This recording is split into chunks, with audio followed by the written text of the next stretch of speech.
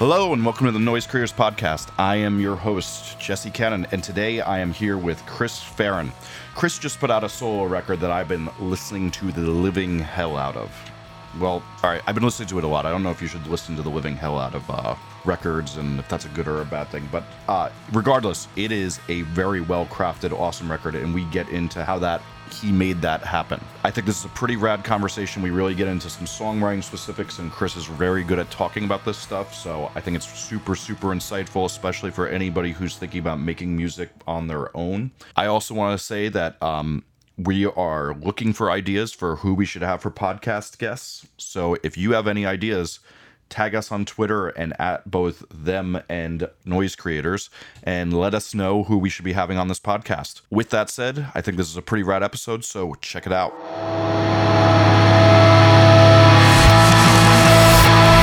Hey, 1 second before we get started with this interview. Noise Creators is able to do these cool podcasts because we're a service, and we're trying to get the word out about our service to people. So if you enjoy this podcast, it's really, really important that you share it to people so more people can get to know what we're doing, trying to connect musicians with producers to make better music and make better records for you all to listen to. So please, please, please help us out. If you like this and like what we're doing, share it, tweet it, Facebook it, Instagram it, Tumblr it, whatever you like to do, do that. As well, we're going to start doing a really cool thing. If there's a great quote from these podcasts that you really enjoy, put it on a graphic, tweet it, Facebook it, take a picture of it, and send it to us at Noise Creators on every single one of the social networks. And what we're going to do is we're going to share the best ones. And if you're one of the best ones, we're going to send you a list of prizes we have. We have a bunch of cool, rare things from bands that aren't as much of a use to us. We have a couple of extras of rare pressings of vinyl, all sorts of cool stuff. You can choose from a list, and we'll send that out to you for free if you share a really cool quote that we like and we use. Thanks so much for helping out, and please, please, please help us spread the word on our service. Thanks. So why a solo record instead of another band record? Primarily because I can tour solo easiest, basically. It's not super difficult to tour as with Antarctigo Vespucci, but it is kind of a time thing, and both Jeff Rosenstock, the other guy in the band, he has his own solo thing that's going really well, and I've been kind of easing into a solo type situation for the past few years. And so it just kind of schedule-wise, it just became a lot easier for me to just tour as a solo guy. It was more just about, like, I could play... At first, I could play Fake Problems songs, my old band Fake Problems. I could play Antarctigo Vespucci songs, and I could, play whatever. And it was just kind of like this all-immersive, like, any project I wanted, I could play. I think in the future, like with this record coming out, it will kind of transition more into just my solo songs, and then I feel like it makes the experience of seeing Antarctigo Vespucci more special because you're not going to hear me play those songs. That's, that I think I've got a few more tours worth of playing a few Antarctigo Vespucci songs, but I think in general, the goal is to just have my projects kind of be very separate. Gotcha. Much to every drunken fan who doesn't understand that when they come to see you live requesting other songs, dismay. I know, yeah. And another thing, Antarctigo Vespucci has a very distinct sound because it's really Jeff's production style and his whole vibe. And I admire him so much, and I love working with him. I love continuing to work with him. And it inspired me to like kind of think like, what does it sound like? What would it sound like if I made a record like with my style, like my production style, and what does that even mean? So after I worked with him the first time, that kind of gave me the confidence because the Antarctigo Vespucci records we really just make them in his like walk-in closet. Really?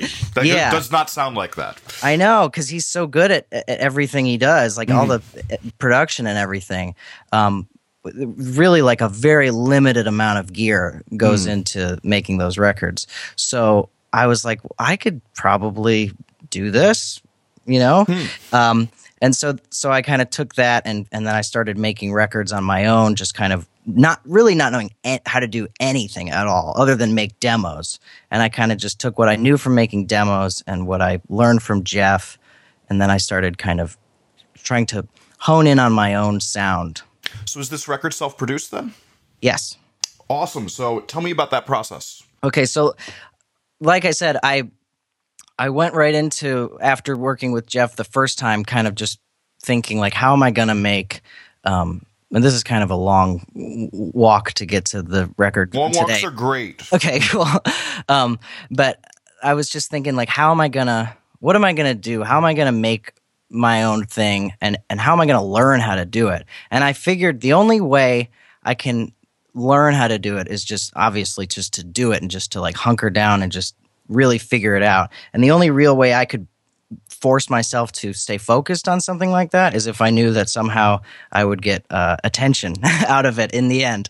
So I was like, all right, I'll make, and then I decided to make a Christmas album, totally self-produced. And really, you know, the real point of making that record for me was just to learn how to use my computer and how to use all the limited amount of recording gear I have.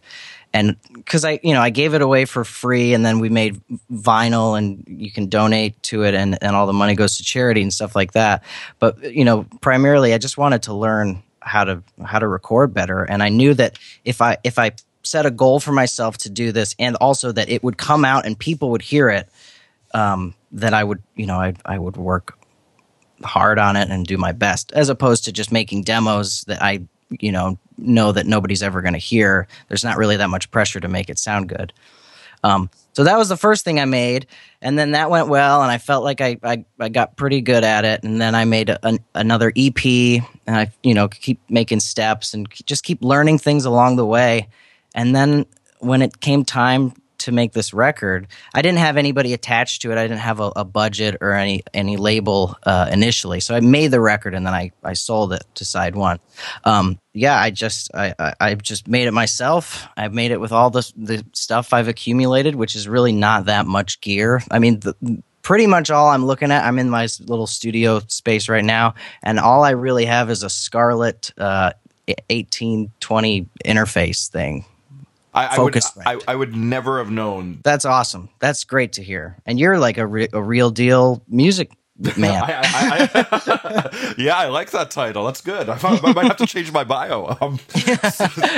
It really. I really feel like it was funny. Like this week, I started really listening to the record, and then I went back to get context for this interview, and I really feel like it's a funny thing because like I've just written a book that like kind of hypothesizes this thing of that, like, you know, we have a myth that great songwriters happen because they're amazingly talented, but usually there's a foil in the band who's really doing it. And that's why when a bassist leaves a band, sometimes a band goes to hell and everybody's like, that bassist barely played anything, but the bassist was the person keeping the songwriter from their bad habits. And yeah, you made this on your own, and I think this is every bit of your work and your songwriting and your production, everything. This is you doing you the best you've ever done it. Well, I really thank you so much. I really appreciate that. So, is there anything you did though to keep objectivity and keep yourself in line that you? You know, I would share it with people close to me, throughout the process or through the writing process. I remember definitely Jeff Rosenstock was a big help because I would share songs with him and kind of get his input. And the other people I made the record with, my friend Sean, who played drums, and my friend Casey, who played guitar, you know, we kind of bounced a lot of ideas back and forth. And, you know, it's just kind of that thing of like, you don't really know how you feel about a song until you show it to somebody. I mean, I guess you can feel a certain way, but it still feels very like a big question mark. And then even if it doesn't even really have to do most of the time with their reaction to the song. It's just feeling like that sense of like either embarrassed or like like kind of like, isn't this cool, when you play it for somebody, that like kind of activates in my brain, because I can feel myself like when I have a song that I'm not sure about and I start playing it for somebody and I immediately feel embarrassed regardless of their reaction. I'm like, ugh, this, something needs to change about this, and then I'll, either throw the song away or change it up. So that was helpful. And then just, like just actual input from those guys, just saying like, maybe you want to this part here or something like that. Just like little snippet type ideas like that. Gotcha. But, yeah. But there was definitely that fear, like you said, like if, sometimes there's a band member who wrangles in the songwriter to keep their head like, from going too crazy or self-indulgent or whatever. And I was worried that since I was kind of untethered completely creatively, and that I could just do whatever I wanted, I was worried, like, what if what I want is bad? yeah. It's a real feeling, especially like, you're coming from a band environment onto collaborating with a very strong songwriting personality, and then it's like, okay, well, now there's no one to blame but you. Right, exactly. But I think in that respect, you did kill it. So these guys played some guitar and drums. Was there any other instrumentation, or is this mostly you doing everything? I would say I probably play about 80% of 80% of everything in terms of everything else. Like definitely Sean played all the drums. Casey played, I think, most both of those guys played on most of the songs. I think there's like 2 or 3 exceptions that maybe I played stuff. And I know I had some people play horns. Jeff Rosenstock played horns, and he also sang backups on a few songs. My friend Matt Agrella from a great band called Look Mexico, he played horns and did some backup vocals. And then my friend Laura Stevenson as well did some backup vocals. I think that's it. Nice. Well, the credits will cover you if you didn't do all that. So tell me how a song usually comes to being for you. You have like such great narrative lyrics. How does that because like what I also appreciate about your music is I find most people with really narrative lyrics fail at making the music narrate it with it. Is there any way you get that synergy you could tell me about? Yeah, I can go through my process. Let's see. It kind of I feel like it varies, but it's possible that I'm just not paying attention when I'm doing it. But I feel like the best songs for me always just come from me sitting down with an acoustic guitar, either super early in the morning or super late at night. It's kind of in those times of day where I am in some way just too out of my head, not thinking of my typical anxieties, or like, just like the day, the crappy stuff that happens through the day. And my brain is just kind of mush. And that's when I feel like I write the best stuff, because I'm just not thinking, I'm not like trying to be cool or anything. I'm just trying to like unload my brain. So that's kind of when most of it happens, I feel like. And most of the time it's just with an acoustic guitar. Other times, like I'll just get going on like a drum loop and a guitar or a keyboard, and I'll just kind of. I feel like I am always writing lyrics and music at the same time. That's how it happens most of the time. I mean, definitely, like I'll pick up a cue. I'll like look at my phone and find some random line I thought of when I was taking a walk or something. And I'll start with that, and then I'll just go, and then that'll lead me to like, that'll start. It starts with the verse, and then I go into the pre-chorus, and then the chorus. Like it's all very like in a line, which like I hear. I don't know what your thought is on this, and I'm sure a lot of people can do it well. But like I read a lot of like songwriting books, and a lot of times people are like, you got to start with the chorus because otherwise you don't have a song, which I guess is true for sure. That's true. But I can never start with a chorus because I feel like a chorus is like a summation of what you're talking about. And I'm like, I don't know what I'm talking about.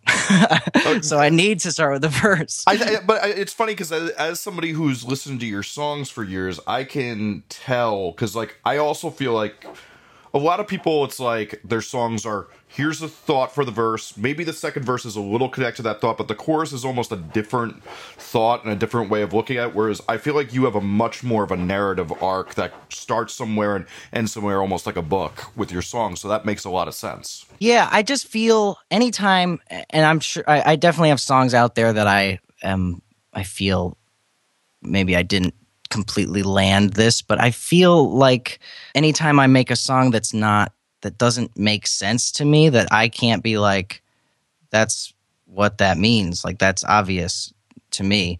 I just feel disappointed. Like I know when I'm like just saying, when I like look at a song and I'm like, yeah, that doesn't mean anything to me. Like then it just feels weird. And I was listening to, I don't want to talk about another podcast on your podcast. No. Listen, I am the king of that because no one listens to more podcasts. Okay, cool. I listened to the Rivers Cuomo Song Exploder. That's my favorite episode of it's incredible. That spreadsheet stuff and all that. I mean, I've never shared a podcast episode with more friends than when I got done with that. I hit that share button like 60 times to everyone I knew. Totally, me too. But at the same time, like I cannot, for some reason, I can't reckon with the idea that I could just string a bunch of stuff together and just be like, here's this thing. It doesn't really mean anything. But he seems so confident and like cool about it that I'm like, God, I really want to try something like that. But it's just, I just haven't been able to do it yet. Yeah, I mean, I think, there's also a thing of, when you've been meditating since 10 years old and you're in your 40s, your mind is going to be totally different than somebody else. And, that's true. But I admire that the spreadsheet thing in that podcast, that he can keep that. Like, that's so much more organized than, like, I always make this joke. I'm like, bands can save like $300 a record if they just organized all their ideas more properly in iTunes or their voice memo app, because we just spend an hour to 3 hours every record of them trying to find the harmony idea that they're looking for. Yep, yeah, absolutely. So to get back to you, we were talking a little bit. Oh, actually, I wanted to ask, what are some of the songwriting books you've enjoyed? Okay, so I just got Songwriters on Songwriting. I haven't even started reading it yet. I just finished it I've been dabbling with The Artist's Way. By Julia Cameron, which is a little hippie for dabbling me. Because it's like pretty immersive. It's like something that you have to there's like work involved with it. So I like a lot of it. I'm just. Well, I think the most helpful thing from that book is that morning pages thing, and you're talking about being somebody who's productive in the morning. It's right, like exactly. That thing of like getting out of your head once to twice a day and like getting out of there. I think that point from the book is a phenomenal point. I just realized I found out about that book from that Rivers Cuomo podcast. Yeah. That makes two of us. Yeah. I've got, what is that? That's not the first one. It's not, The War of Art. Yep. Classic. I love that book. And then there's like a second one called Turning Pro, which is great. Writing Better Lyrics by Pat Pattison. The classic. It's pretty good. Yeah. What else do I got in here? I think that's the main stuff. I just got some sort of songwriter's handbook. It's another one I haven't read yet, but I'm looking at Get More Fans, the DIY guide to the new music business right in front of me. Nice. I love that book. Great job. I love it. Thank you. I really appreciate that. So let's get back to your process a little bit more. You're talking a little bit about, like, we were getting into that you could be disappointed with the way a song comes out. So when does it usually occur to you that this song is done and ready to be done? Is there something that happens along in this process? It's most of the time once I figure out, like, the bridge. I have such a difficult time with bridges. It's insane. I don't know why. I just feel... So this used to be the case for me when I was like really younger, when I was just trying to figure out songs. Like I had such a hard time with choruses, not making like a catchy thing, but just more of like, I felt so contrived, like just making a chorus and like, oh, this is the summation. I don't know why. It was such a young, foolish thing that I didn't want to be it was like maybe it was a punk thing. I don't know. Yeah. Well, we would needlessly rebelling against things that we don't need. That's how we're raised. Right, exactly. And now, for some reason, the bridge to me, it's just every time I like come upon it, like I think it's a tactic because I'm afraid to figure it out and I don't know, and I'm like, it's just a weakness of mine right now that I need to kind of break through. But it's always just like, what do I do here? Like, and then I like think, oh well, like this is a song in major, so I'll go to a minor, and then I just start doing it. I'm like, this is every song ever written,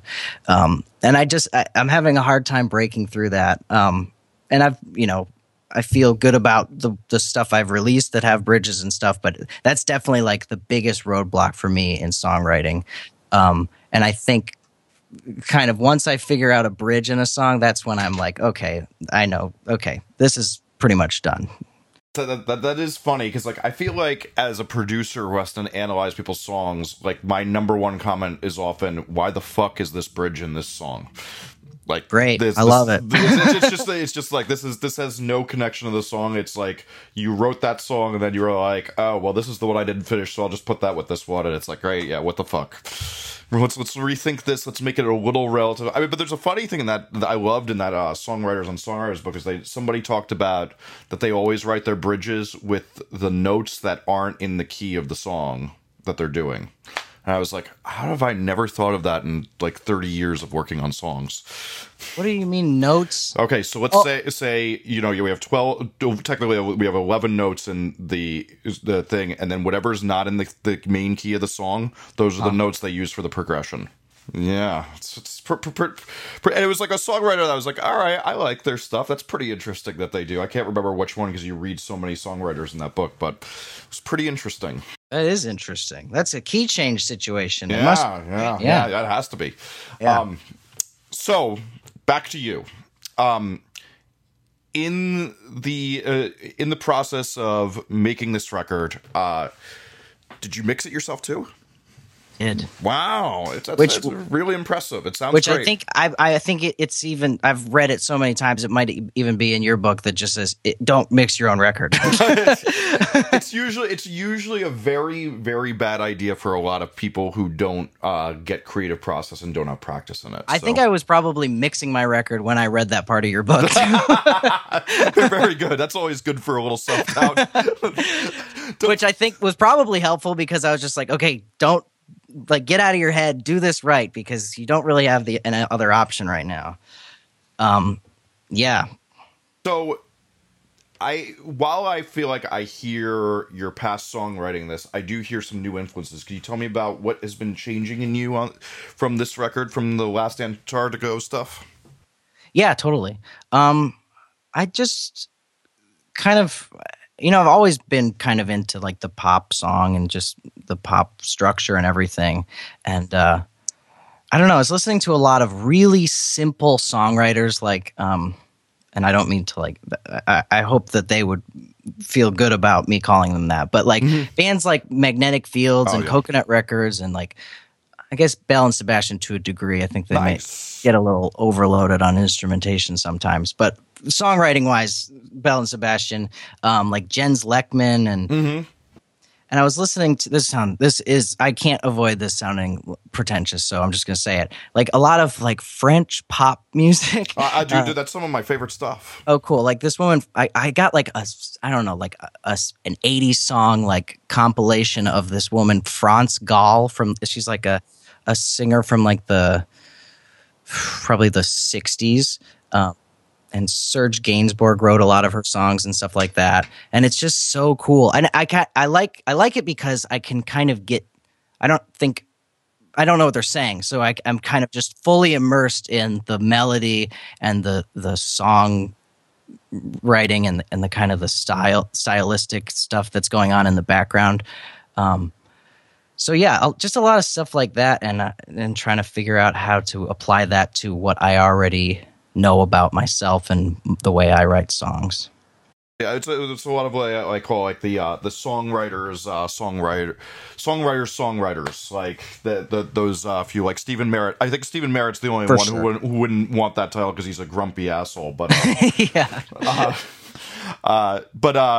It's funny with the French pop stuff. There's this one that stuff has always been such a huge influence because they seem so much more daring with taking different instruments that normally don't align with the context that most people are using the other instruments in. Like they were like the first people to bring like a moog in when they have an orchestra backing, and you're like, oh Right. wow, this is like fucking crazy. They were doing this in the 70s. Yeah, totally. There's this record, April March, Chrominance Decoder. That's like a retro throwback, kind of like the White Stripes for that stuff. That like is probably the record I've listened to the most in the last like 15 years. Awesome. I just made a note. Nice. So with that, your influences with that, what's an influence that people would be shocked is in your music that they would least suspect? I really, really, really like a lot. I won't say everything, but a lot of stuff Mike Patton does. Oh, wow, yeah. I just think he's so crazy talented. And he's such a great vocalist, and he has such a weird sensibility, and I love that. I love the weirdness.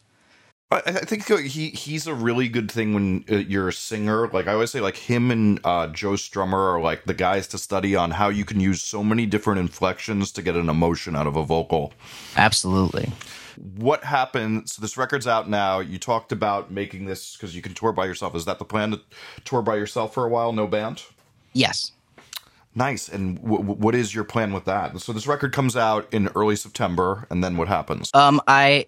I will be hitting the road as fast as possible. Right now, I have a tour that's not announced yet, unfortunately, but that will take me on tour through October and November, which I'm excited about. And then, the way it seems to go is I start freaking out that nothing's going to happen tour-wise, and then like the next day something happens. So that does seem like that's it's almost like the inception of how something happens for a bit.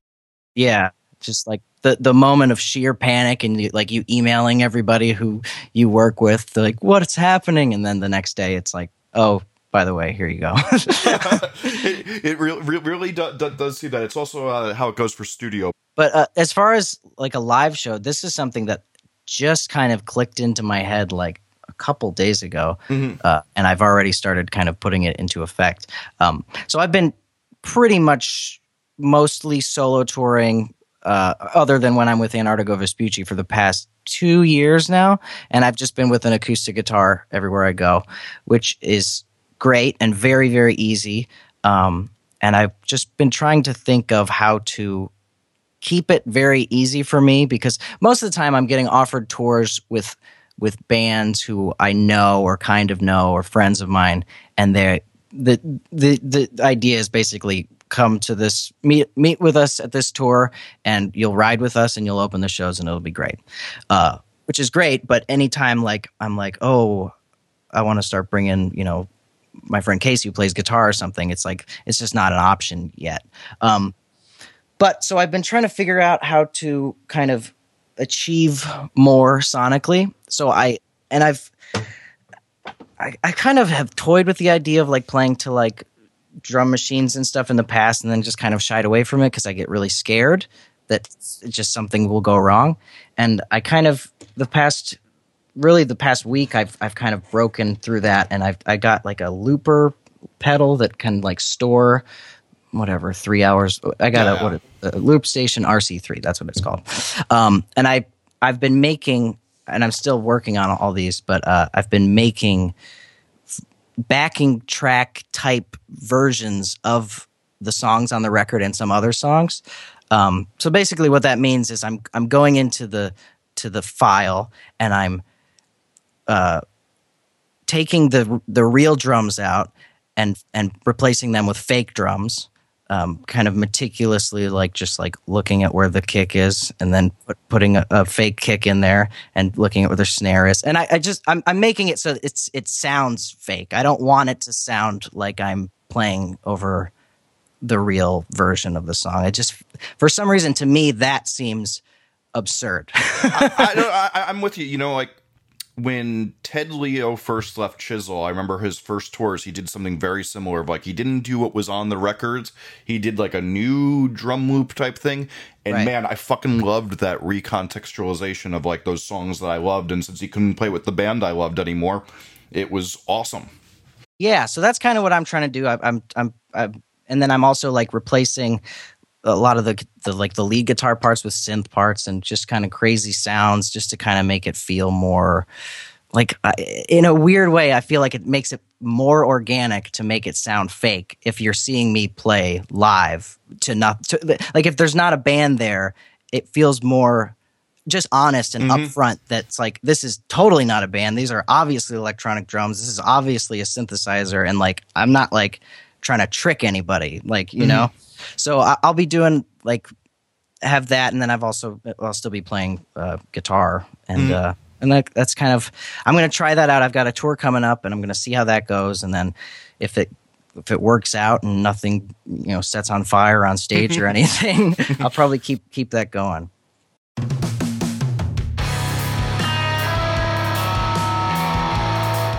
If you enjoyed this episode, please remember the golden rule of the internet, that if you enjoy something you got for free, please tweet, Facebook, share, or tell your friends about it in whatever way you like to do that. Please check out Noise Creator's website and take a look around. We have tons of interviews, discographies, Spotify playlists from all the best producers out there on our service.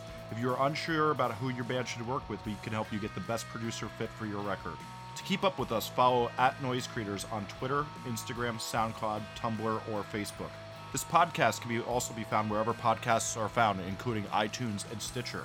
I'm your host, Jesse Cannon. I can be found on Twitter @JesseCannon or @JesseCannon.com. Again, please help spread the word about this podcast and what Noise Creators does so we can keep this going.